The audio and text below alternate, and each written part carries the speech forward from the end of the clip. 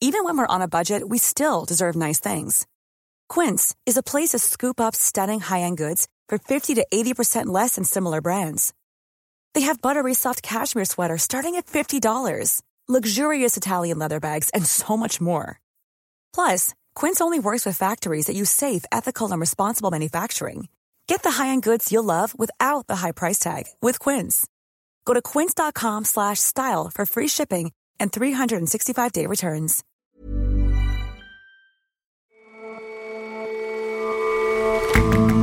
Hello and welcome to The Intelligence on Economist Radio.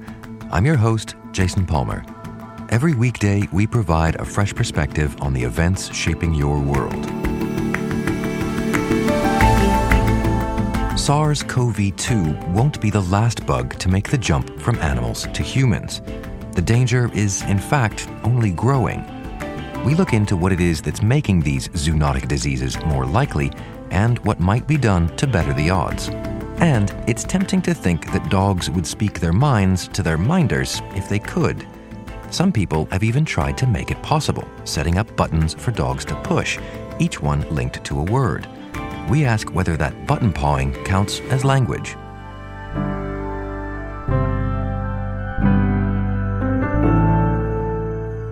But first, when a Chinese spy plane attempted to fly undetected beneath Taiwan's radar systems last week, it was just the latest worrisome incursion. Warplanes from the mainland have repeatedly circled the island in recent months, adding to growing fears that China may one day attempt to seize Taiwan by force. Leaders in Beijing say there's only one China, and that Taiwan, an island of 24 million people 100 miles off its coast, is just a rebellious part of it. The Taiwanese used to agree that their island was part of China, albeit not a communist part, but they have taken to electing governments that stress its separateness. In a sign of ramping tensions, earlier this month, Taiwan's Foreign Minister Joseph Wu said the island would defend itself to the very last day. We are willing to defend ourselves, and it's without any question. And we will fight the war if we need to fight the war. But the war is unlikely to involve only the island and the mainland. China's Vice Foreign Minister Le Yucheng recently said that there is simply no room for compromise on the Taiwan question. The One China principle is China's red line, he said. No one should try to cross it. If you're looking at the kind of indicators of trouble, a lot of them are flashing red. David Rennie is our Beijing bureau chief.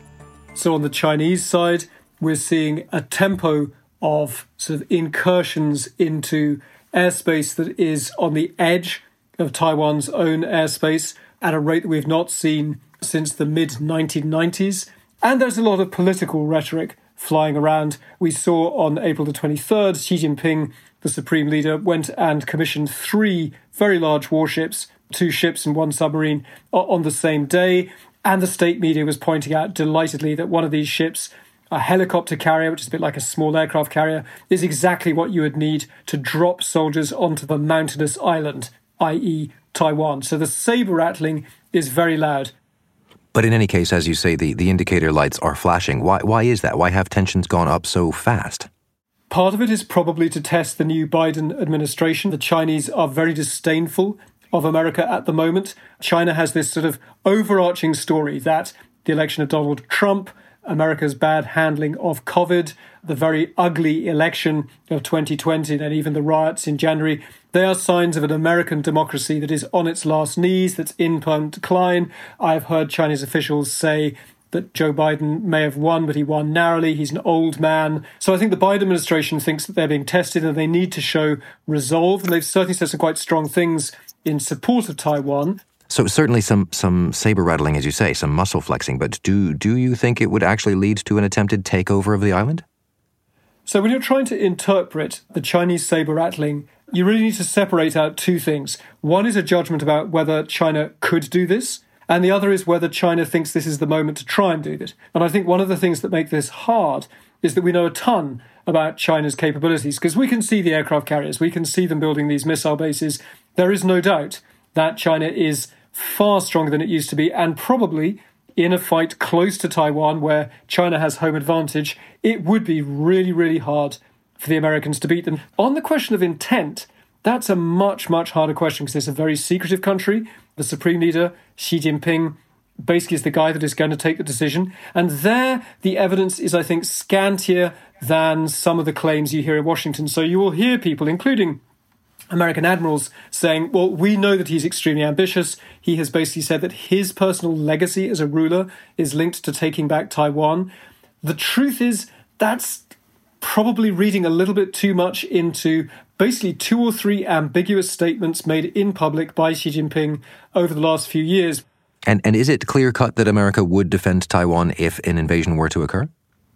It's not, and America prefers that it shouldn't be completely clear-cut, because for the last 40 years, the idea has been that if America promised to turn up, then that would be provocative to China, but also might encourage radicals in Taiwan to do the thing that China says would trigger a war for sure, which is formally declare that Taiwan is an independent country. And so America has this policy of strategic ambiguity. Now, at the same time, it is very clear that America also thinks that it has to have a really credible deterrence, that the Chinese military has to believe that America would turn up and that America would turn up with the right forces to beat China. And do you have a sense for how well this policy of strategic ambiguity is actually working? One of the hardest questions of trying to work out whether there'll be a war is guessing the intentions of China's leadership. And that really means one man, Xi Jinping. And there's a big trade-off. This is the 100th anniversary year of the Communist Party. We are entering into this summer of an extraordinary propaganda tsunami, where they will be talking about how the Communist Party is the most effective, efficient and wise government in the world.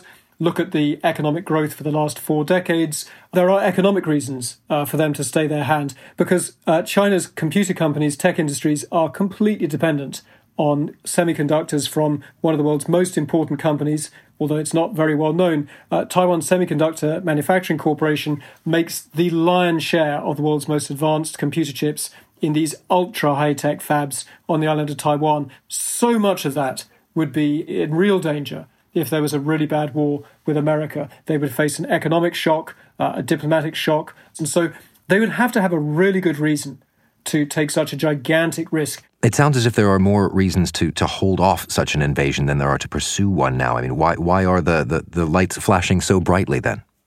The passage of time is a real dilemma for China. So if you're looking at China's growing economic strength or China's growing military strength, every year that passes looks like an advantage. So you could wait.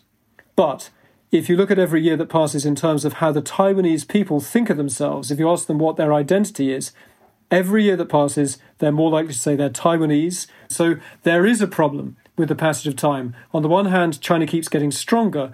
On the other hand, the people of Taiwan, which is a multi-party democracy where people get to choose their own leaders, they are less and less interested in becoming part of China.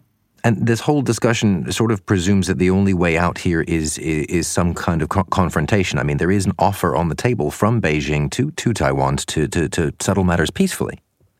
Yes, the good news is that China's plan A is what they call peaceful reunification, and the offer is a bit like the offer made to Hong Kong, lots and lots of autonomy under one country, two systems, that Taiwan would still be capitalist and would have its own local government and would just have to, accept overall leadership from China.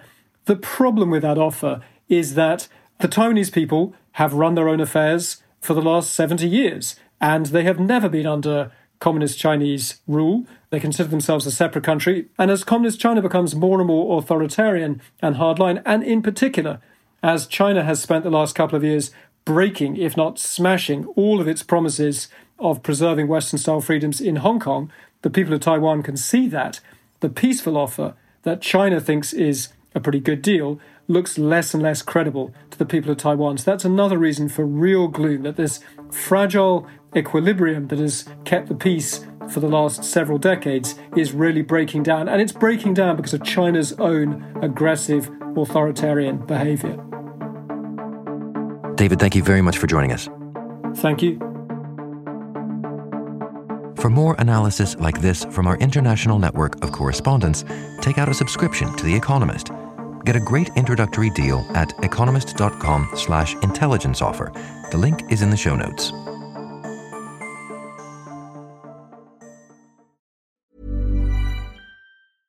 Hi, this is Matt and Sean from Two Black Guys with Good Credit. If you own or operate a business, whether it's a local operation or a global corporation, partnering with Bank of America could be your smartest move. By teaming with Bank of America, you'll enjoy exclusive digital tools, award-winning insights, and business solutions so powerful you'll make every move matter. Position your business to capitalize on opportunity in a moment's notice. Visit bankofamerica.com/banking for business to learn more. What would you like the power to do? Bank of America, N.A., copyright 2024.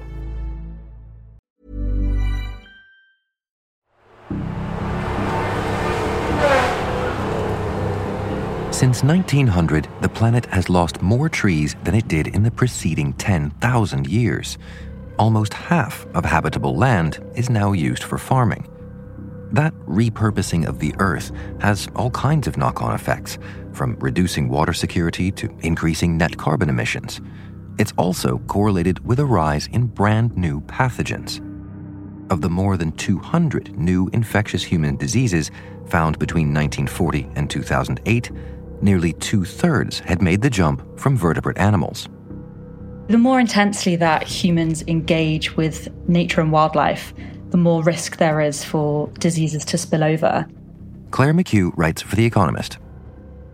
In the past 20 to 30 years or so, there's a growing body of evidence that's pointing the finger at the way we harm the environment. It's just worth bearing in mind that it's not at the point of saying that there's a cause and effect between these harmful environmental practices and the outbreak of zoonotic diseases, but it's more that one is a factor in the other. So if you look at the detective work around the search for the origins of COVID-19, there's a lot of competing theories, and we might not ever get to the bottom of that particular question, but the science suggests that there is a connection here, but more research is needed to understand exactly how the disease arrives in humans. So what kind of environmental practices are implicated in emergent diseases? It's anything to do with clearing wilderness. So as the world's population has grown, these vast swathes of forest have been cleared for urbanization, industry such as mining, and agriculture. At the same time as humans have radically changed the surface of the earth, there's been a more frequent arrival of new pathogens. So science suggests that infectious disease outbreaks are actually on the rise. And of these, the majority are zoonotic. That means that they've been transmitted from an animal to a human. For example, the influenza virus or the virus that causes HIV/AIDS, and most recently, COVID-19. But there are other diseases too, not necessarily zoonotic ones. So vector-borne diseases have also been on the rise. These are diseases such as Zika and dengue fever, which are transmitted by the infected bite of a mosquito or another creature such as a tick. But one clear factor here that you point out is the clearing of land. Why would it be that cutting trees down leads to an increase in pathogens, in disease?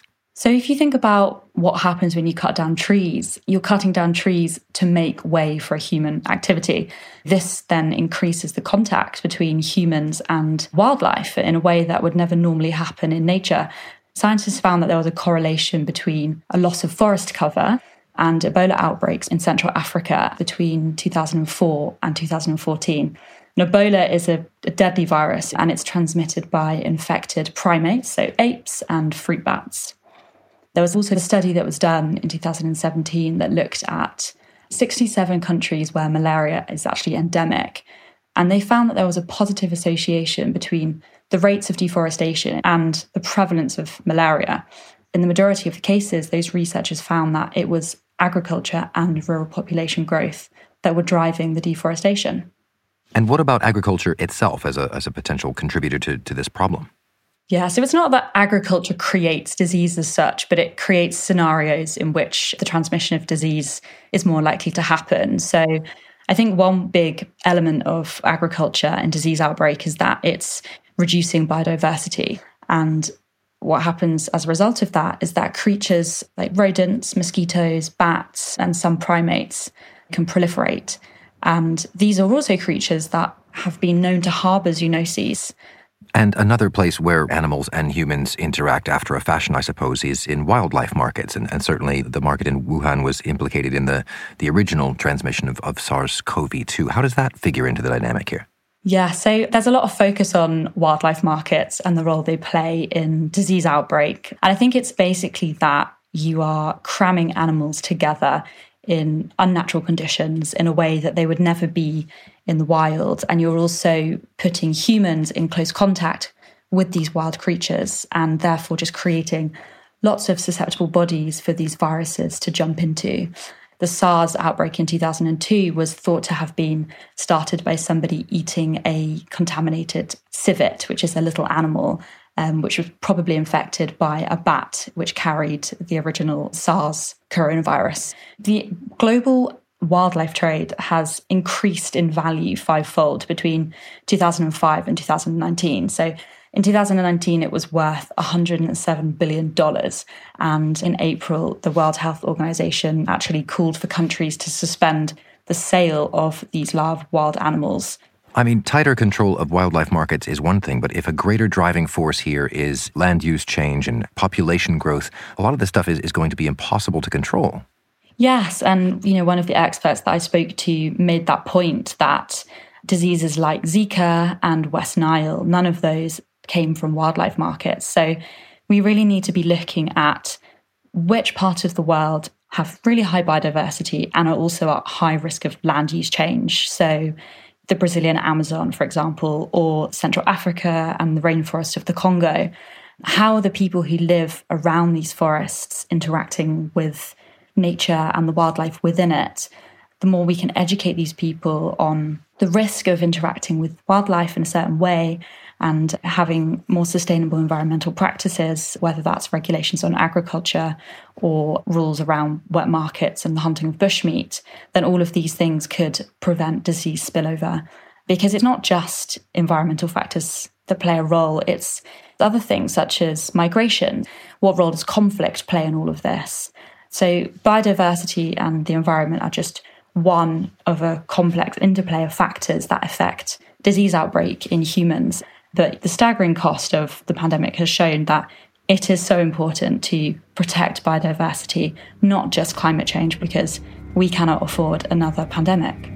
Thanks very much for your time, Claire. Thanks, Jason. It was great to chat.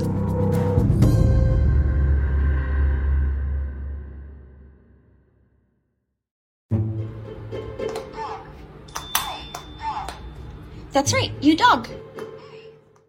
Bunny is a canine TikTok star with more than 6 million followers. Her owner, Alexis Devine, says she's taught Bunny to communicate with her by pressing buttons. I've been teaching Bunny to speak using AAC, or Augmentative and Alternative Communication, for about... She isn't the only dog owner who's touting her canine companion's cleverness at communication. There's also Stella. Stella, what's wrong? Who is owned by Christina Hunger, a speech pathologist. But how much of this poking at buttons is an expression of language? Dogs are incredibly expressive, and so many humans want to know if they could speak to us what they would say. Lane Green writes Johnson, our column on language. But linguists have been skeptical for some time now of the idea of talking animals. So before we get into the principled linguist's argument, let's just have this out. These dogs I've seen on the internet evidently forming sentences with buttons. Are they communicating? Are they talking?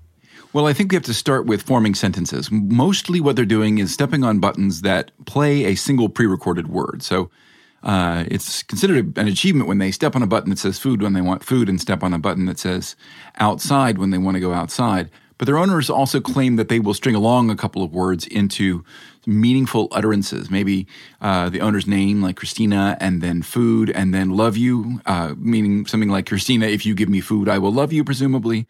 We have communication, but I think the question is whether that communication can really be called language. So is it? I mean, what are the arguments here?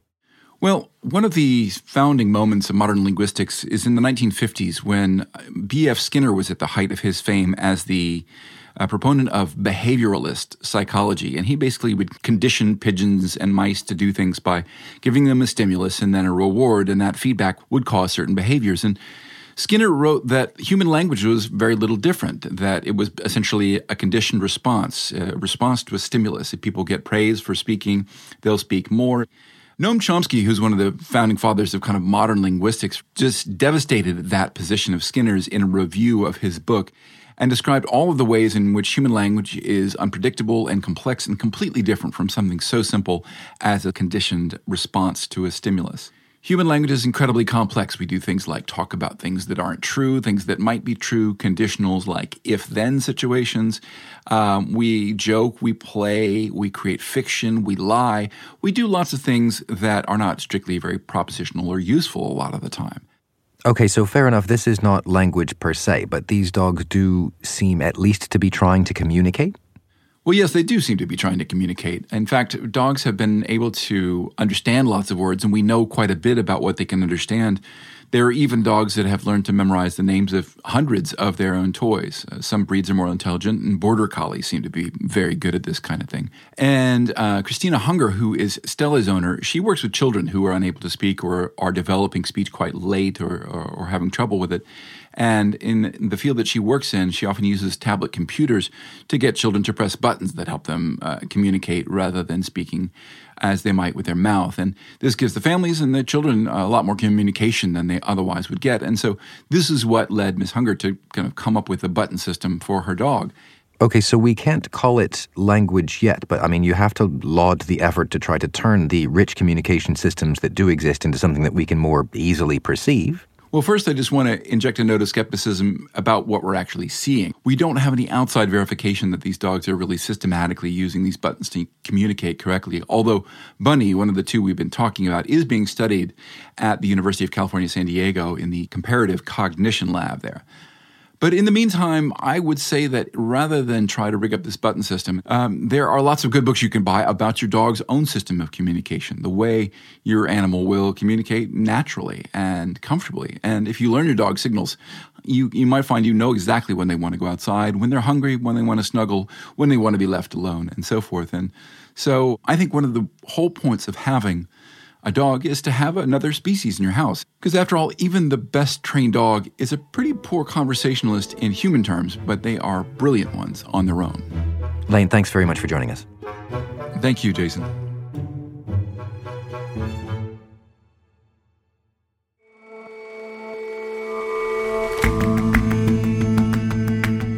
That's all for this episode of The Intelligence. If you like us, leave us a rating and a review, and we'll see you back here tomorrow.